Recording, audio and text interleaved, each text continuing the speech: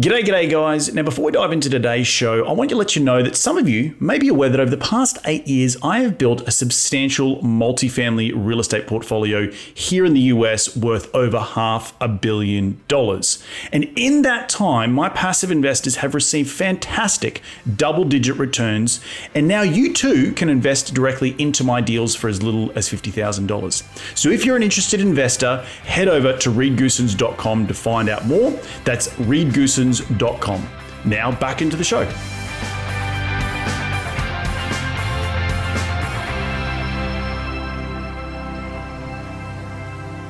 A lot of people are actually encountering some issues with a low occupancy rate and a lot of vacancy because they're in either a market that's not going to be traveled to, or they pigeonhole their properties in a way that they are in that middle tier. And so let me explain that. If you're not the top 5%, if you're not the top 10%, you're going to be competing with everyone. And not only are you competing with everyone, you're competing with bargain shoppers. I'm a bargain shopper. There's nothing wrong with that. I want a deal. But when you're the top tier, a lot of those folks are still traveling. A lot of those folks, they seem to not be impacted by the inflation. It's a conversation between you with a top tier property and these individuals with top tier finances.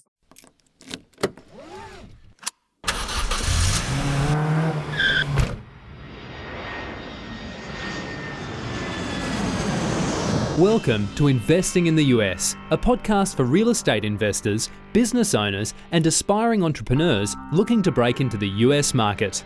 Join Reed as he interviews go-getters, risk-takers, and the best in the business about their journey towards financial freedom and the sheer joy of creating something from nothing. G'day, ladies and gentlemen, and welcome to another cracking edition of Investing in the US podcast. From Los Angeles, I'm your host, Reed Goosens. Good as always to have you with us on the show. Now, I'm glad that you've all tuned in to learn from my incredible guests, and each and every one of them are the cream of the crop here in the United States when it comes to real estate investing, business investing, and entrepreneurship. Each show, I try and tease out their incredible stories of how they have successfully created their businesses here in the US, how they've created financial freedom, massive amounts of cash flow, and ultimately created extraordinary lives for themselves and their families. Life by design, as I like to say. Hopefully, these guests will inspire all of my cracking listeners, which are you guys, to get off the couch and go and take massive amounts of action. If these guys can do it, so can you. Now, as you know, I'm all about sharing the knowledge with my loyal listeners, which is you guys, and there's absolutely no BS on this show, just straight into the nuts and bolts. Now, if you do like this show, the easiest way to give back is to give us a review on iTunes, and you can follow me on Facebook and Twitter by searching @ReedGoosens. You can find the show wherever you podcast on iTunes, SoundCloud, Stitcher, and Google Play, but you can also find these episodes up on my YouTube channel. So head over to reedgoosens.com, click on the video link, and it will take you to the video recordings of these podcasts where you can see my ugly mug, but the beautiful faces of my guests each and every week. All right, enough out of me. Let's get cracking and into today's show.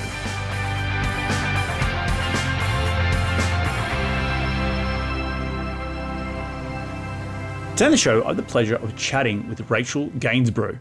Rachel was born in Haiti and then migrated to the United States, where she was raised in Miami, Florida. Through a lot of hard work, Rachel became a doctor, but was unfortunately left with over $500,000 in student loans. So she decided to work hard to pay off those loans, and along the way, she discovered Airbnb investing, and it became a complete game changer for her because she was able to make 15 times the amount on a short-term rental compared to that of a long-term rental. Now, she is a healthcare professional by day and a real estate investor by night. She's the owner and manager of 18 luxury short-term rentals with a lucrative cash-flowing rental portfolio. She's a mum, a wife, and to top it all off, she's actually a real estate coach. So I'm really pumped and excited to share her incredible knowledge with you today. But enough out of me. Let's get her out here. G'day, Rachel. Welcome to the show. How are you doing today? Hey, Reed. I am doing so good. I cannot tell you how honored I am to be here with you today. I just thank you for putting all the energy and effort and putting in years and years and getting this podcast out to the community, because it's information that we all need to hear. I know as a W-2 worker, I always look for inspiration and motivation from those podcasts. And so I thank you for being amongst the top ones. Hey, I can only do my best, right? Just keep grinding, and it will eventually get there. But to start the show, I like to ask all my guests the same question. Rewind the clock and tell me how you made your first ever dollar as a kid. Yeah, that's a great question. You know what? I came from Haiti, like you mentioned a little bit earlier. And my mom, she made it a point that she didn't really want me working because the stigma was once you start working, you start making a little bit of money as a kid, you don't really go all in on your education. So she really wanted me to focus on education and not get pigeonholed into being like a seamstress or something like that, which is what a lot of, those who are my age would get pigeonholed into. But when I was 17, I got my first part-time job and I was a telemarketer, Reed. So I would call people and try to sell them this insurance product in a box. I lasted 2 days. I cried and walked home. I got fired. I was so bad at it. I know a lot of people who've been fired from telemarketing jobs. It sounds like the worst, right? There's all this promise of making these commissions and you can do really, really well. And it sounds great, particularly as like a student or a uni student or something like that. But yeah, at the end of the day, it's like, oh God, I got to sit and talk to so many people in a call center. That sounds terrible. So, oh yeah. And awesome. They hang up on you. They were like, no, if they would talk, that's one thing, but they would just hang up. They would be angry. I was like, I can't handle this. But I mentioned in the intro, you have a grind or a knack for grinding and a hard work ethic because you became a doctor. Walk us through that. You're an immigrant. Parents are immigrants. Clearly, I've had a lot of immigrants on this show. I'm an immigrant myself.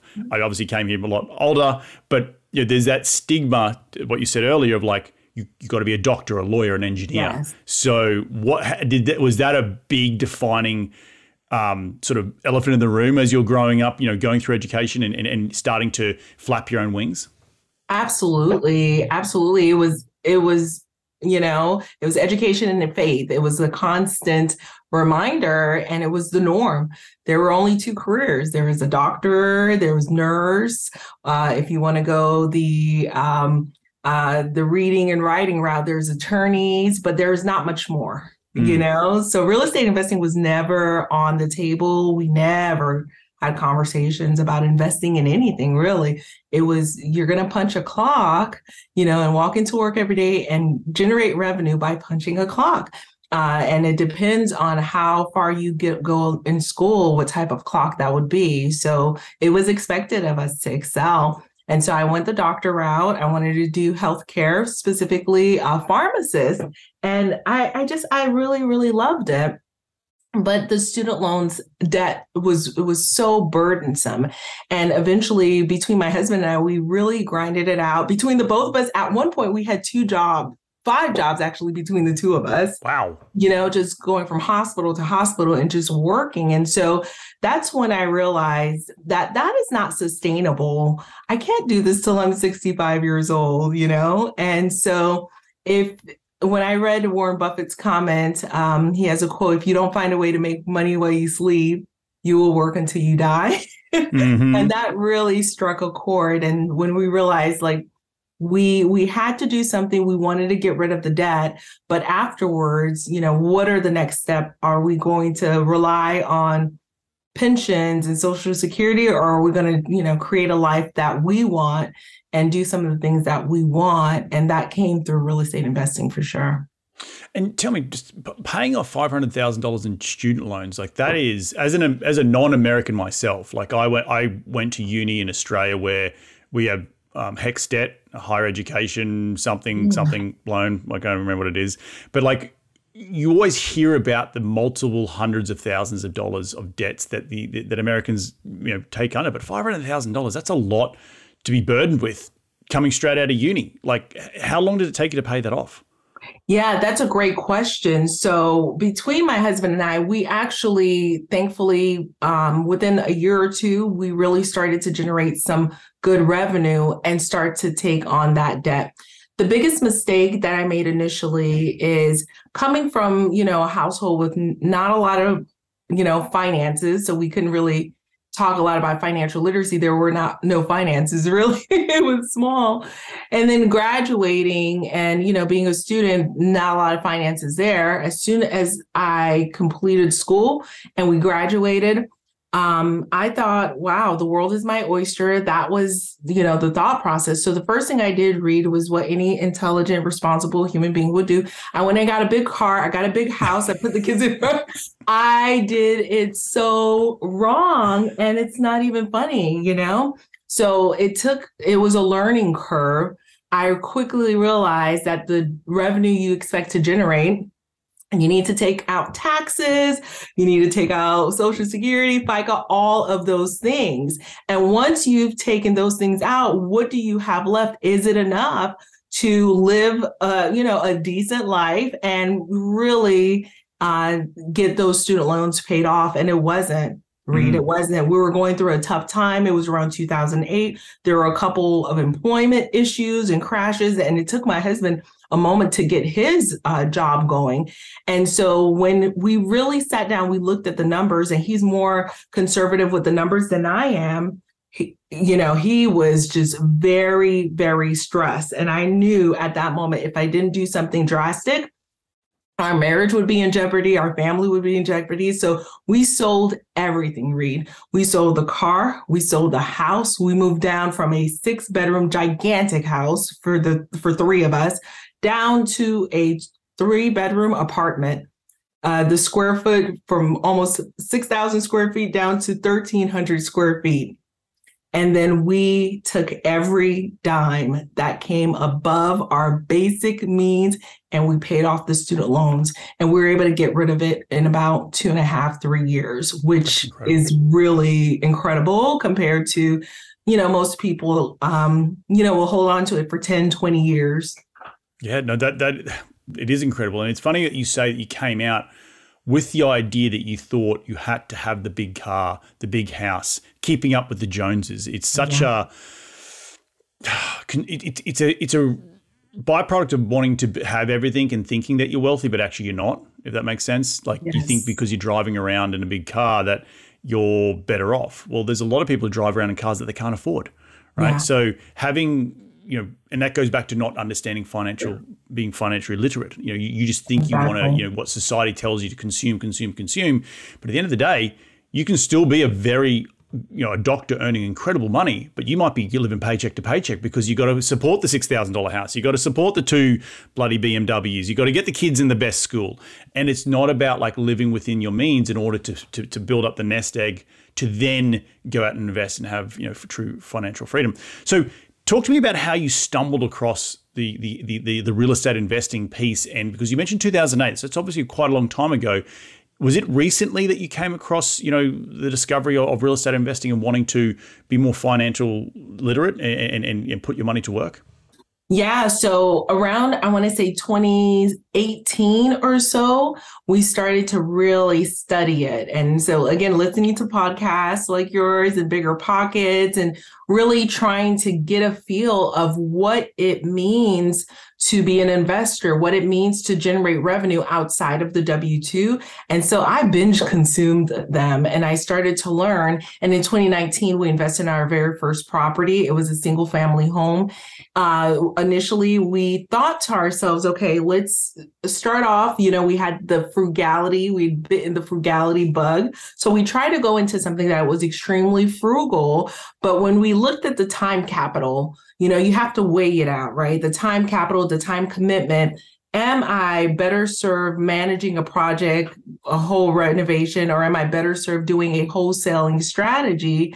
Or am I better served clocking into my 9 to 5, generating a good amount of revenue and, supplying that revenue to purchase property? And so my highest and best use was to stay in my W-2 and to purchase property by leveraging my W-2 history and leveraging my W-2 income. And so that's why we went into that strategy. We actually looked at, what is the best way to get into investing to generate revenue? And we looked at cryptocurrency. We didn't understand any of it. We looked into all the different aspects of real estate. And the only one that really made sense to us based on the numbers perspective was Airbnb short-term rental. Right. What you just said just there, I think I want to reiterate for so many people is that you didn't go off and shoot the golden goose, right? And so many people they go to a conference, they read a book, they hear a podcast, they just think, oh my God, I'm going to go and become a real estate investor tomorrow.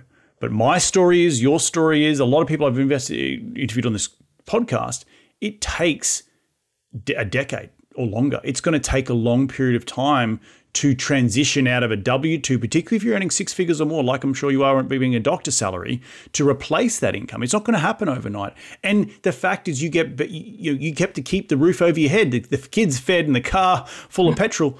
So you can't go shoot that golden goose. And so many people don't talk about that balance of trying to manage the entrepreneurial side of them. They've got the bug. They want to go and buy all the deals, but they need to still keep the home base a home. Otherwise, you'll be on the street.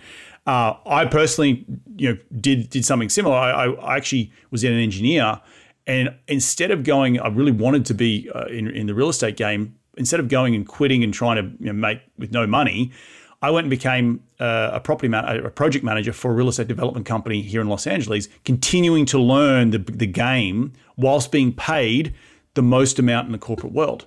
And that is just a lesson that I want to talk, just hit on before we continue, that everyone has their own story, but it's not about quitting the day job tomorrow. It's about using it as a tool to leverage you into more deals in the interim before you get to a point where you can say, I'm at a point where I can go off and quit the W-2. I actually don't need that anymore. So just wanted to drive that home there for a lot of people listening.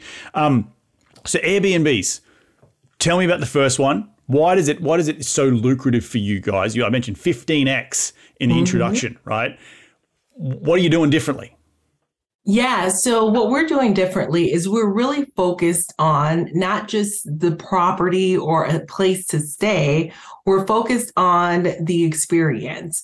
And so we provide a luxury accommodation. And the best part about modern luxury is that it doesn't have to break the bank. It's not the accumulation of things. I don't know if back where you're from, Reed, you used to watch Lifestyle of the Rich and Famous, where we would watch this show and the guy, he had the gold toilets and all. That's not luxury travel. It's the individuals want to connect with nature. So our luxury is not the same as our parents and grandparents' luxury, right? And so how do we curate a stay where they can connect with each other, where they can reconnect with nature, as well as connect with have the convenience of the space, right? As it compared to other accommodations. And so for us, modern luxury has been such a great way to create that X factor in the properties.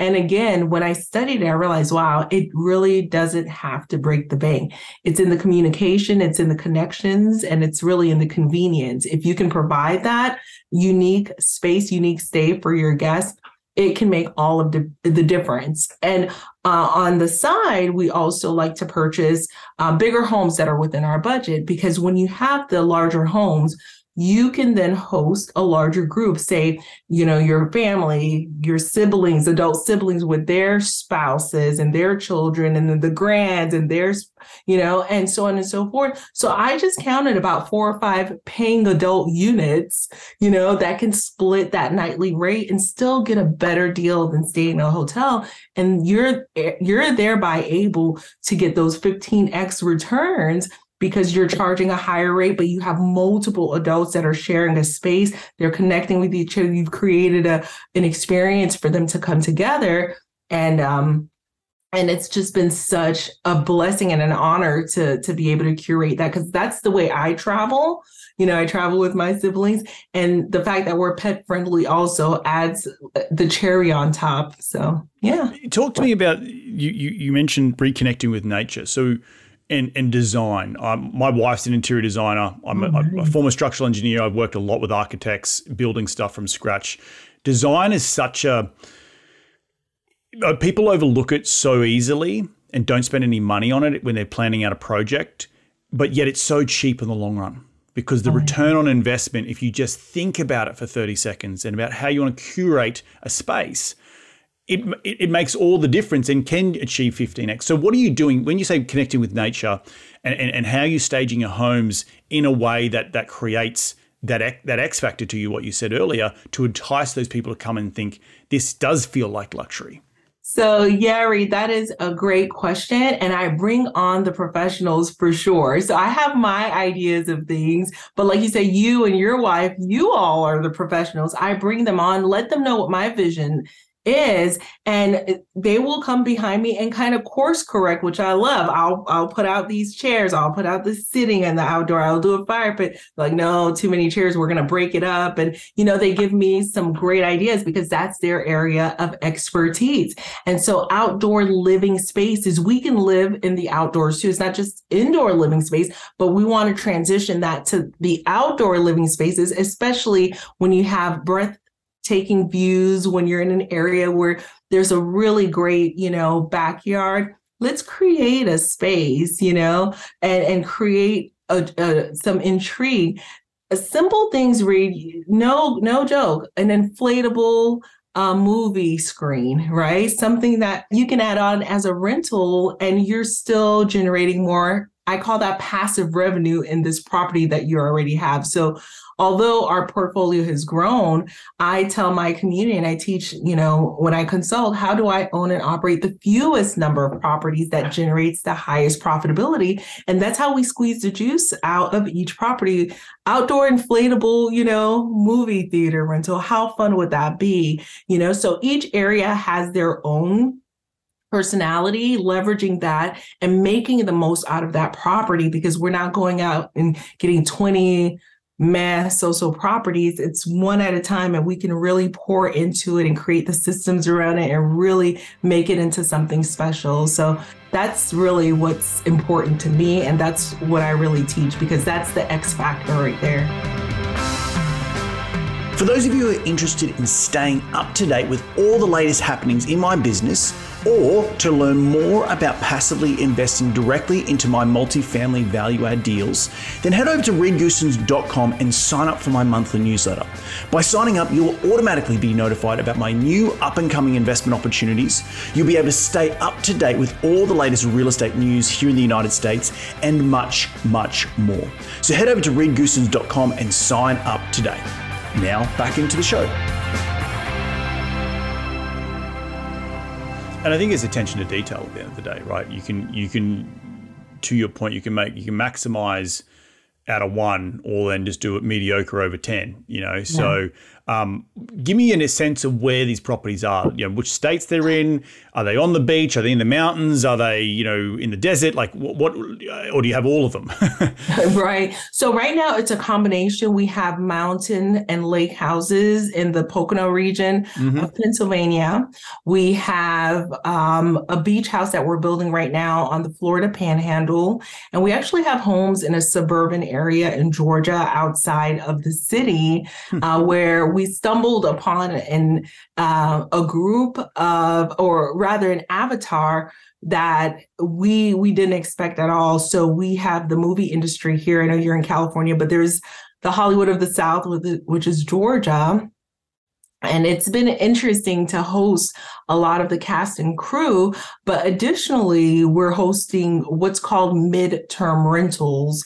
And midterm rentals are those who are staying with us for 30 nights, whether it's cast and crew or a movie that's coming out. So they're staying 30 nights or more, 3 months, 6 month stays. But there's an entire demographic of those who are business travelers who are doing that as well for a number of reasons, as well as those who are displaced from their home due to an unfortunate disaster, where there's a natural disaster or a fallen tree. And those stays are actually paid for by the insurance companies. And those have been really, really just great guests and very lucrative stays as well, because the insurance pockets are deep. Yeah. I hate to put it that way, but it's the truth. Yeah. Are you seeing any kickback or lag, because you're in the space of travel, right? Besides the insurance stayers, are you seeing anything in terms of a pullback with this high inflationary market, that people aren't going to go out and have that discretionary money to go and take the holiday with the family, and they might have to put that on pause this year and do it next year? That is a great question. And I know a lot of people are seeing that, Reed, and I'm not going to just gloss over that. A lot of people are actually encountering some issues with a low occupancy rate and a lot of vacancy because they're in either a market that's not going to be traveled to, or they pigeonhole their properties in a way that they are in that middle tier. And so let me explain that. If you're not the top 5%, if you're not the top 10%, you're going to be competing with everyone. And not only are you competing with everyone, you're competing with bargain shoppers. I'm a bargain shopper. There's nothing wrong with that. I want a deal. But when you're the top tier, a lot of those folks are still traveling. A lot of those folks, they seem to not be impacted by the inflation. It's a conversation between you with a top tier property and these individuals with top tier finances for whatever reason, for better or for worse. That's just an observation that I'm making. However, if you succumb to have a meh property, then you're like everyone else. It's just a race to who can give me the cheapest deal. And that's what I'm going with. So I say stay in the blue ocean, get out of the red ocean where there's a feeding frenzy. You want to set yourself apart. What are you doing every single quarter to set yourself apart? And it could be small things, that really gives individuals who stay with you that extra nudge. We have a direct booking campaign. After a guest, stays with us and they leave, we collect their email and we reach out. We say, hey, it's been 6 months. Remember how much fun you had? Come on back. So you do want to take that extra step. It's not a set it and forget it. Mm-hmm. And when I say we, I mean my one virtual assistant that helps with that. I'm not going to take credit for it. Thank you, Christian.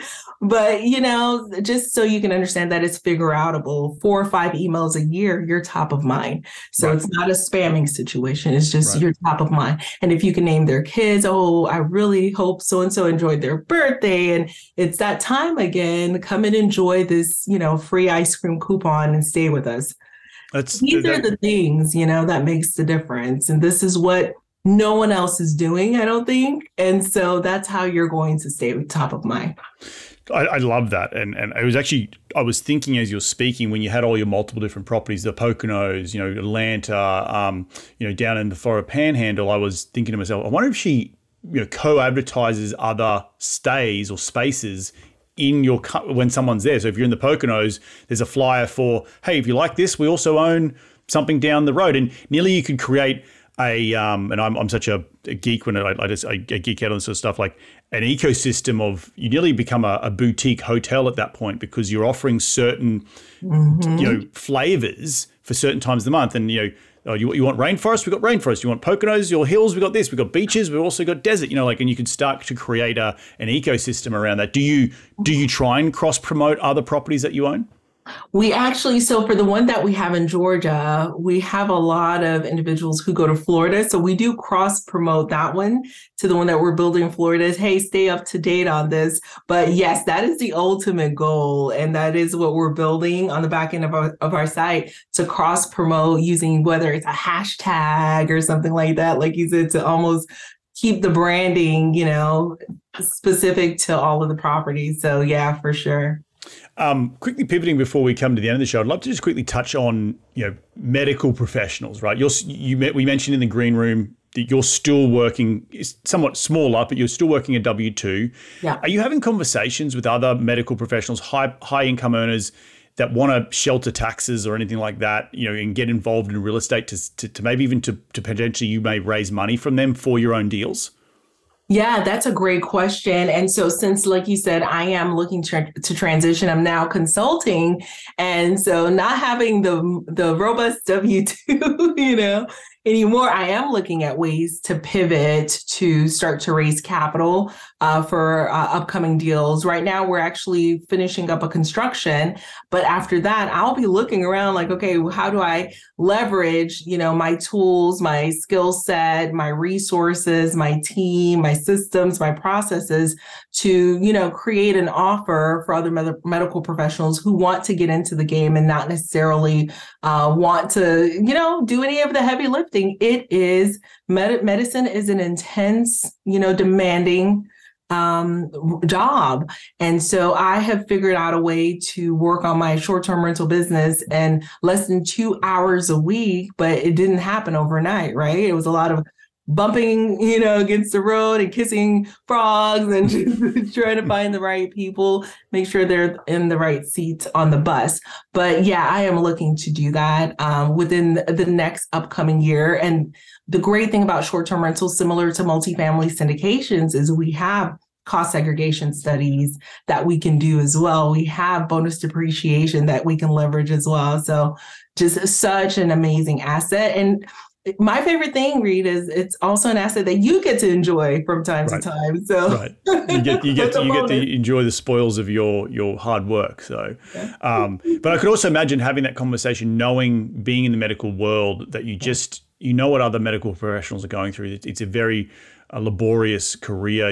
Not laborious, I shouldn't say. It's intense in terms of the study, and then demanding in terms of getting into a hospital, and you're doing all the work and working 12-hour shifts and just not having any time to think about, well, how am I creating financial freedom for me and my family? And using your story and your experience with that to have other communication and conversations with other medical professionals in your space. I could only assume that would be very, very powerful.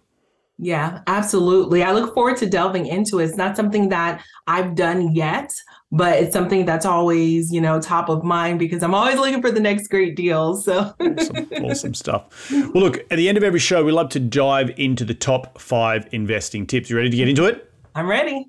Question number 1 is, what's the daily habit you practice to keep on track towards your goals? Oh, so I have a morning routine, and it probably doesn't look like everyone else's, but I keep to my own morning routine where I task plan, I drink my water, I do my walk, and a little bit of meditation. So keeping a morning routine really sets the pace for my day. I could only imagine. I'm a morning routine type of guy as well, that if you don't do your morning routine, your whole day's screwed, right? Totally derailed. Yes. Totally derailed. I love it. Yeah. Question number 2 is, who's the most influential person in your career to date? Both, not necessarily just in real estate, just in general. Oh, in general, I would say it's my mom, to be honest with you. Her work ethic is like no other. Mom and dad are great. She takes care of my dad now, so she's recently retired. And so I admire everything about her. I'm sure she's just created such a work ethic within yourself to go, become a doctor and then pay off the $500,000, and build an Airbnb business. It's pretty freaking awesome. So well done, Mum, if she's listening in. Question number 3 is what is the most influential tool in your business? Now, when I say tool, it could be a physical tool like a journal or a phone, or it could be a piece of software that you just can't run the business without. What is it? Oh, that's great. So for me, the tool in my Airbnb short-term rental business is actually my dynamic pricing tool. So I have a tool that I use that helps with pricing to make sure that I'm not missing out on a major concert or occupancy, that's happening right now. So it'll help increase and decrease the pricing. And you don't set it and forget it again, but it really was the big aha moment for me when I turned it on. It's called Price Labs. Price Labs. Because I could assume you could use it in multi yourself, or you could use it in anything that needs dynamic pricing. Yeah, dynamic pricing for sure. Yeah, and it's similar to what the hotel revenue managers are using. So it's just been amazing. Yeah, Price Labs. There are other competitors as well, but I love Price Labs. I'll have to definitely check that out. It's interesting. I've always been really intrigued. We, on the multifamily side, we use LRO or CoStar to have that dynamic pricing. It's probably all based on the same fundamental software, but it's it's great to hear. So Price Labs, definitely going to check that one out. Thank you so much for that. Question number 4 is, in one sentence, what's been the biggest failure in your career, and what did you learn from that failure? Ooh. Not doing my due diligence on a deal. Yeah. So I had a deal where there was a regulatory restraint, and I didn't do all of my due diligence, and we had to sell sooner than expected. We didn't lose a whole lot, but we didn't make as much as we had hoped for. So lessons learned, do your due diligence. I dot my I's and I cross my T's every single time. And it dealt with an HOA. So buyer beware. Right. So many people, I think, who listen to this show, who've been on this show, myself included, due diligence in the beginning, you trip and fall, you got to get back up on the horse and lessons learnt, and hopefully you don't lose too much money in those lessons. Yeah. So last question is, where can people reach you to continue the conversation? They want to be in your sphere. Where do they go? Yeah, I actually have a resource. A question that I get asked all the time, Reed, is where should I invest? What cities should I be looking for? So if your listeners want that resource, if you go to 75gems.com, that's 75gems.com, you'll get access to it. It's an ugly spreadsheet, but everyone loves it. And it'll provide you also my links to all of my social, short-term gems on all of the social media sites. Love it. Short-term gems. Awesome stuff. Well, look, Rachel, I want to thank you so much for jumping on the show today. I just want to reflect some of the things that I took away from today's show. I think obviously your hard work and ethic, your hard work ethic to pay off $500,000 is no mean feat in student debts. It's a cumbersome thing to come out of uni, but also around the idea of wanting to keep up with the Joneses, but also realizing that you're still probably living paycheck to paycheck, and knowing that there's another way. Even though you were a doctor, you had the big house, you had the big cars, you go in the private schools. I think that is so poignant for people who are listening today, building that wealth, that sometimes you have to take a step back before you can again take a step forward in terms of living within your own means. I think that's super, super important. I also love what you're talking about in design. The design of a space can make or break, and being in that top 10% by just taking a few seconds to think about the short-term rental and spending a few dollars on matching pieces and not having a hodgepodge of excuse people who have this, but it's my peeve pet. A crappy picture of a beach with a bunch of shells on it, like the stock standard stock photos, which doesn't match any of the decor. Like, just having a little bit of self-awareness around design, and then knowing you might not have a design aesthetic that people like, so go and hire the right people, right? And then creating those little bit of extras, like the blow-up inflatable movie screens or the whatever it might be, the gas barbecue or heating the pool, to add more revenue to your to your rental. And then finally, I thought you would have an awesome opportunity to co-brand the whole thing together and bring it in an ecosystem. Sounds like that's where you're headed, and I'm excited to see you move on in the future. So did I leave anything out? No, you got it. That was awesome. Awesome stuff. Well, look, again, thank you so much, Rachel. Enjoy the rest of your week, and we'll catch up very, very soon. Thank you, Reed. I appreciate you having me. Bye for now.